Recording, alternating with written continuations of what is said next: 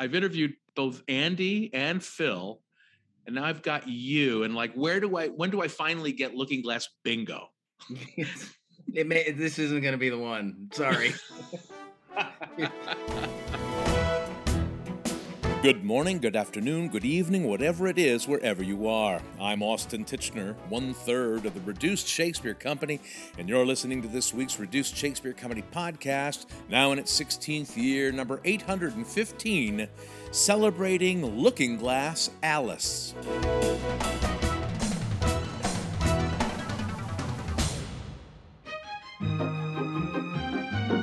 David Catlin is a founding ensemble member, actor, writer, director, and former artistic director of the Tony-winning Lookingglass Theatre in Chicago, and his adaptations and productions, which include Moby and The Little Prince, has sculpted the Lookingglass aesthetic, according to their website.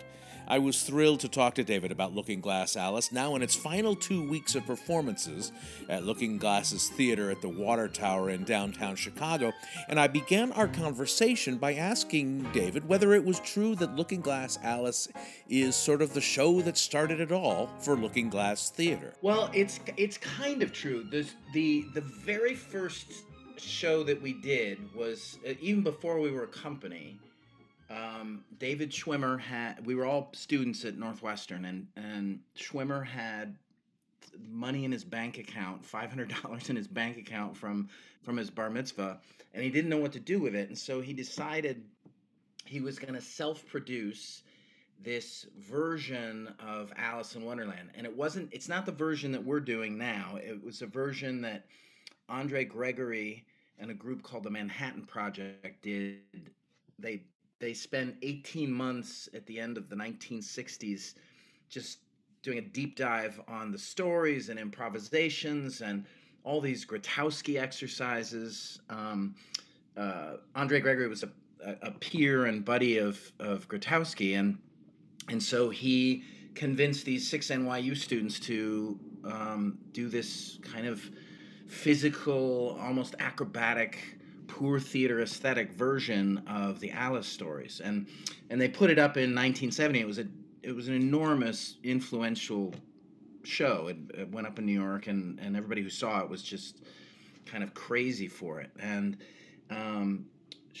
fast forward to the mid 80s, Schwimmer has heard about this production. In fact, he has a tattered coffee table book that was mostly photographs that Richard Avedon had taken of that production, and he was just really charmed by it. And along with the photographs was this kind of detailing of what their elongated process was like. And so Schwimmer, being a very persuasive, interesting person, even as a college kid, convinced us all to take a whole quarter off from being in shows, and a bunch of us, Andy White and Joy Gregory, Larry DeStasi, we all we made this play with Schwimmer at the helm of it, and then we spent another 13 weeks the next quarter, or 10 weeks the next quarter, rehearsing it and staging it,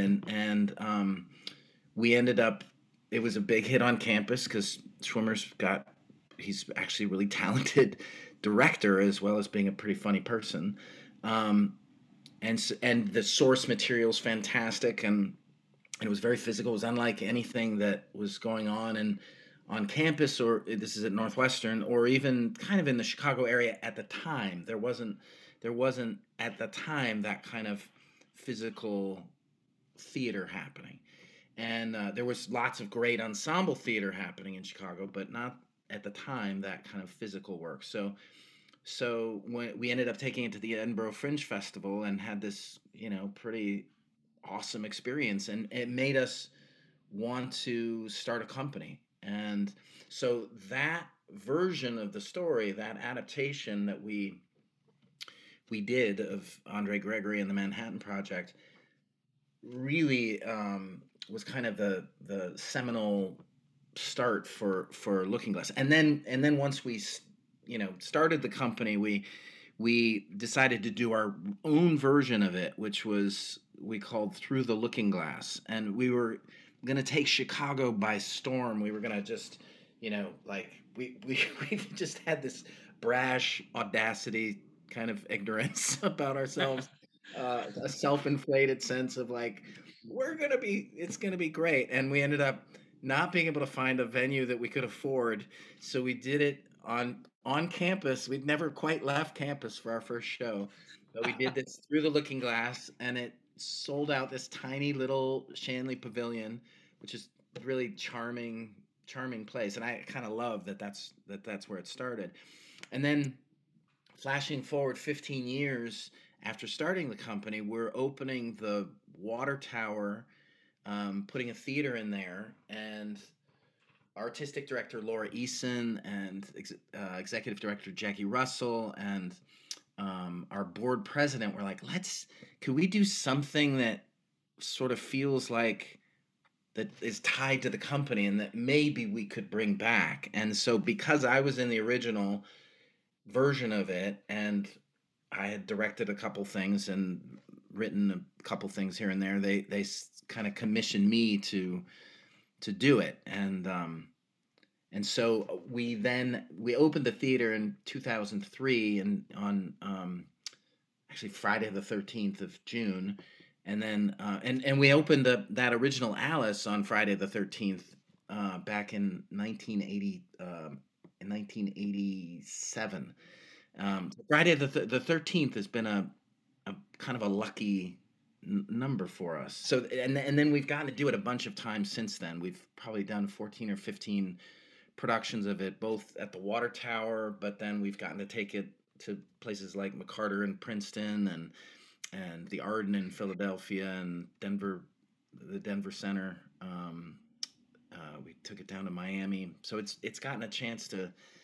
And part of the fun of it is that when we go places, it's a very unique stage, and it was sort of built for our black box theater, and so when we took the Actors Theater of Louisville, they let us put it right on their big main stage and put seating on stage, and I think we actually still hold records for attendance there because because of the nature of the show, they could put people on stage, and until they have another show that can put people on stage, I think we'll hold on to that for a little while, I guess. Well, and not to give too much away, but the audience is on either side of the mirror that Alice goes through, which is a marvelous sort of opening gambit. I'm fascinated because I wrote, like around the same time, sort of late 80s, I wrote an adaptation of Alice in Wonderland and Through the Looking Glass for a child audience, and it was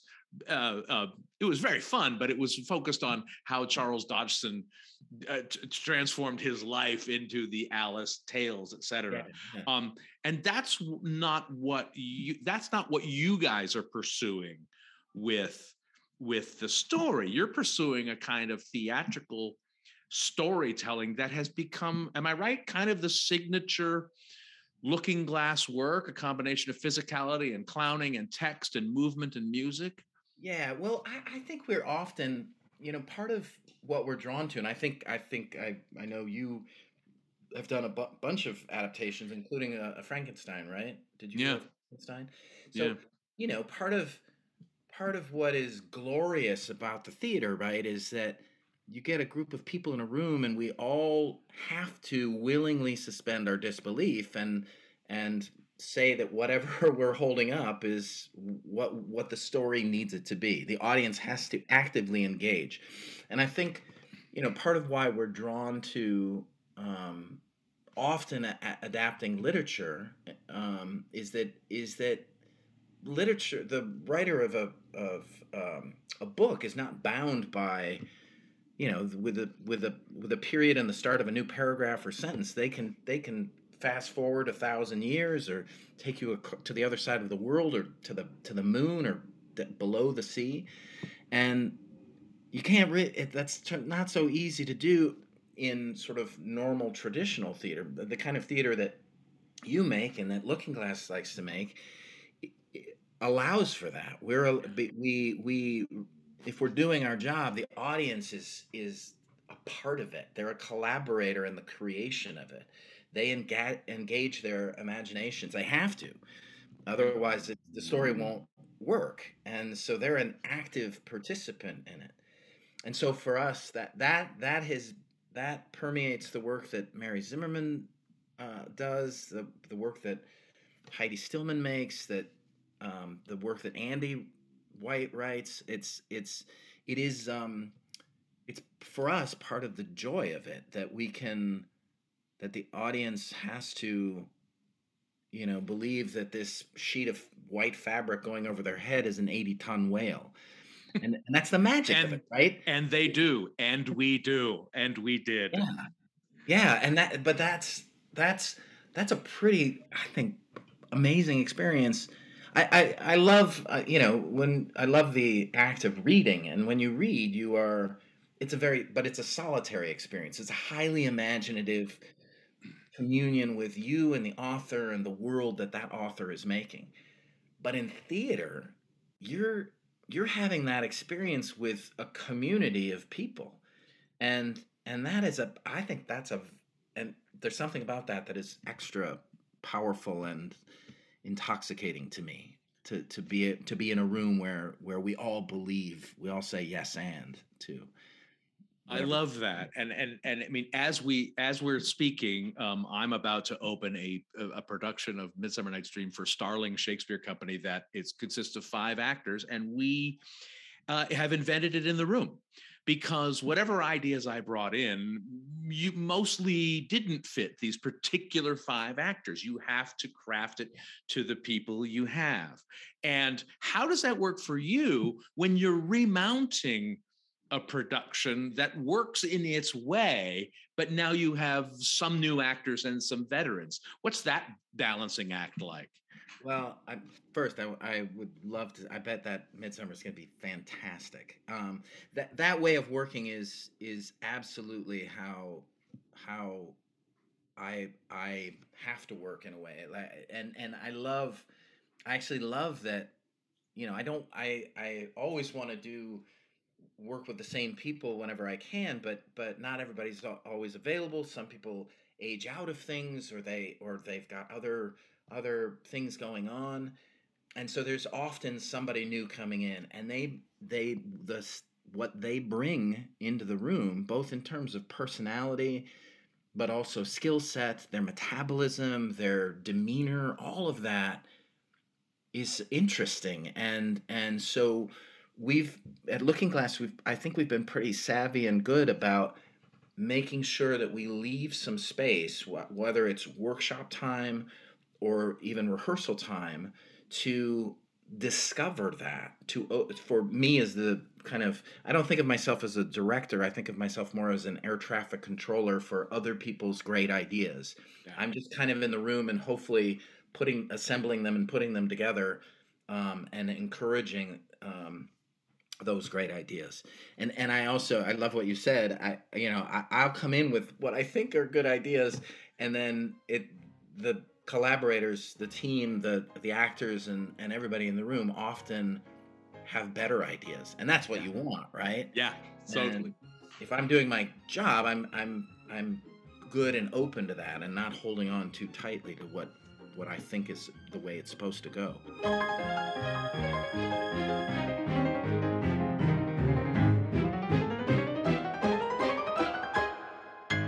Hey, this is Joel Murray, Freddie Rumson from Mad Men, and I tell you, I could just pee my pants over how great this Reduced Shakespeare Company's podcast is.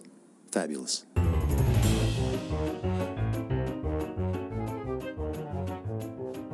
Where can you RSC the RSC? The Reduced Shakespeare Company will return to touring this fall of 2022, performing Hamlet's Big Adventure, a prequel, in Rolla, Missouri on September 21st, Bloomington, Illinois on September 23rd, Jasper, Indiana on September 25th, and the Wharton Center in East Lansing, Michigan on November 9th and 10th. Check out the touring page at our website, reducedshakespeare.com, or our Facebook page or our Twitter feed at Reduced for the latest information. Now back to my conversation with David Catlin, the adapter and director of Lookingglass Alice, now in its final 2 weeks of performances at Lookingglass Theatre in Chicago. Right now we've got an incredible cast, but just to name one, there's this incredible performer named Michelle Rodriguez, who grew up training for the Cuban male gymnastics team, and then he became a dancer, and he works with Lucky Plush, which is this really cool. I don't know if you're familiar with Lucky Plush. They're this amazing dance theater company, somewhere in the intersection between dance and theater, and so he comes into the room, and he's not a trained actor, which a lot of our performers are actors first, and then they develop these skills. But with Michel, what he brought into the room was really exciting me. It turns out he has this incredible dynamic voice, vocal range that is really fantastic, and in a way it's unexpected. But because he can do these, he can do all of these incredible gymnastic skills, including the Chinese pole. We started reworking the show. I changed the way that the tracking went because there's something that about him that defies gravity, and so I wanted him to play the White Rabbit and have him to be able to kind of jump into the air and climb up this pole and then fall down the pole at a high speed. There's a moment in the Mad Hatter's Tea Party, which is already too long. It's already and sort of conceptually the scene is supposed to be too long. Alice is, but because it's always 6 o'clock, and Alice, is so excited to have her go to her first tea party, and she gets there, and it's this unending. It's always 6 o'clock. It's kind of like Sartre's No Exit. She's just stuck there in this kind of purgatory and wants to leave. Well, it's already almost a third of the play, but Michel, because he's so gifted, and Michel and the rest of the cast are so gifted, that in one of the workshops, he started doing this kind of slow motion. And I was like, oh my gosh, we have to have a slow motion battle between the Dormouse and the Mad Hatter. And now it's kind of the center of it. And if I was a sane person, if I was more thoughtful, it would be cut, but I can't cut it because it's so fun. You can't leave those laughs on the table, on the tea table. No, not on the tea tray. Yeah, okay. No, it's and it's really good. The cast just does beautiful work with it, and it actually ends up getting at this notion of playing with time and tempo, which the Hatter offended time by singing "Twinkle Twinkle Little Bat" out of tempo. Now I wonder where you're at. Yeah. Well,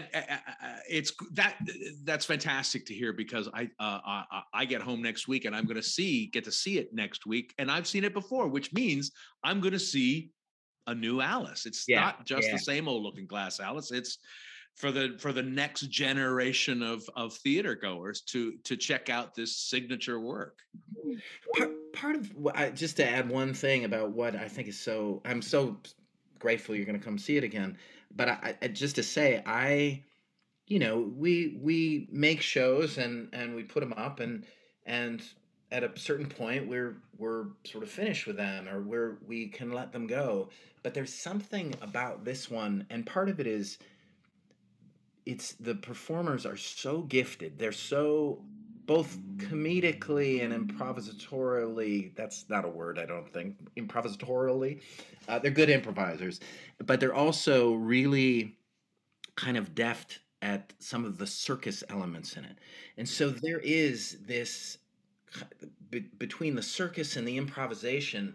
It is there's a level of not danger. Well, yeah, I mean it's exciting to see.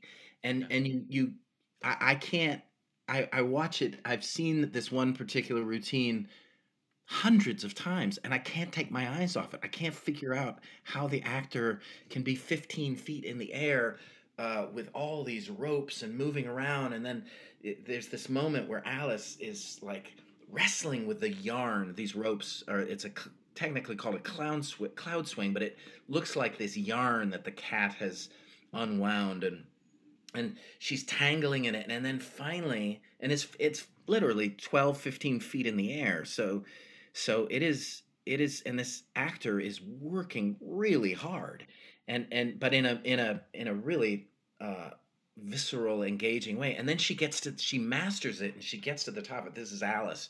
And so it's this moment of triumph for this young character. And then the two of the ropes disappear, and on the longest rope, she starts swinging, and you again have this really visceral experience that's happening. And then she knots her feet in it, and then she dives out into the air and literally is defying gravity for a moment of suspension.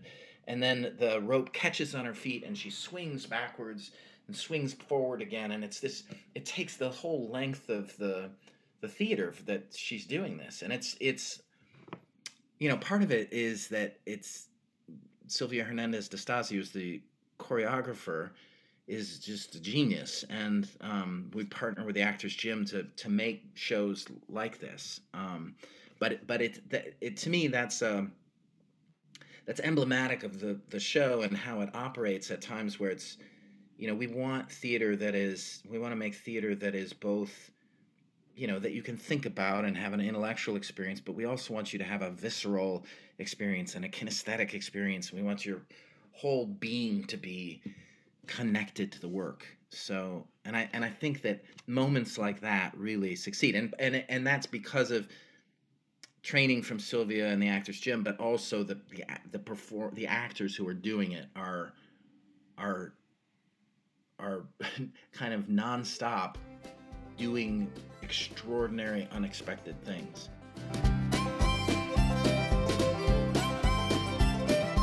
That's it for this week's Reduced Shakespeare Company podcast, except for one more thing, which I'll share with you in about 60 seconds, so stick around.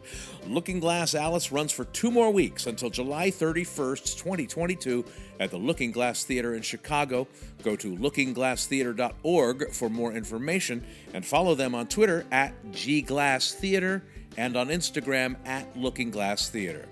Then send us your circus-infused version of a classic via email to feedback@reducedshakespeare.com, or throw a comment to us on Facebook, Twitter, or Instagram, or on our own actual website, reducedshakespeare.com, or visit my website, theshakespeareans.com. Thanks as always to Mad Hatter Matthew Croak, web services by Ginger Power Limited, music by John Weber and GarageBand. Our random fan shout-out this week goes to Faith Reese. No reason, it's just random. Special thanks to Joel Murray, another Chicago institution. And finally, thanks very much to you for listening. Please continue to stay safe, get your boosters, and keep your masks on. I'm Austin Tishner, 815 2445ths of the Reduced Shakespeare Company. You and I have both adapted Lewis Carroll. We've both adapted Mary Shelley. We've both adapted Dickens. It seems like I got to get on my adaptation of Moby Dick. That's my next challenge. Come on. Yeah, really. I want to see your four or 5 person version of. I do. I would love to see that. That would be so good. And I'm just, you know, I'll have to just call it Dick! ! Dick. Yes, good. I cannot wait. This podcast is a production of the Reduced Shakespeare Company, reducing expectations since 1981.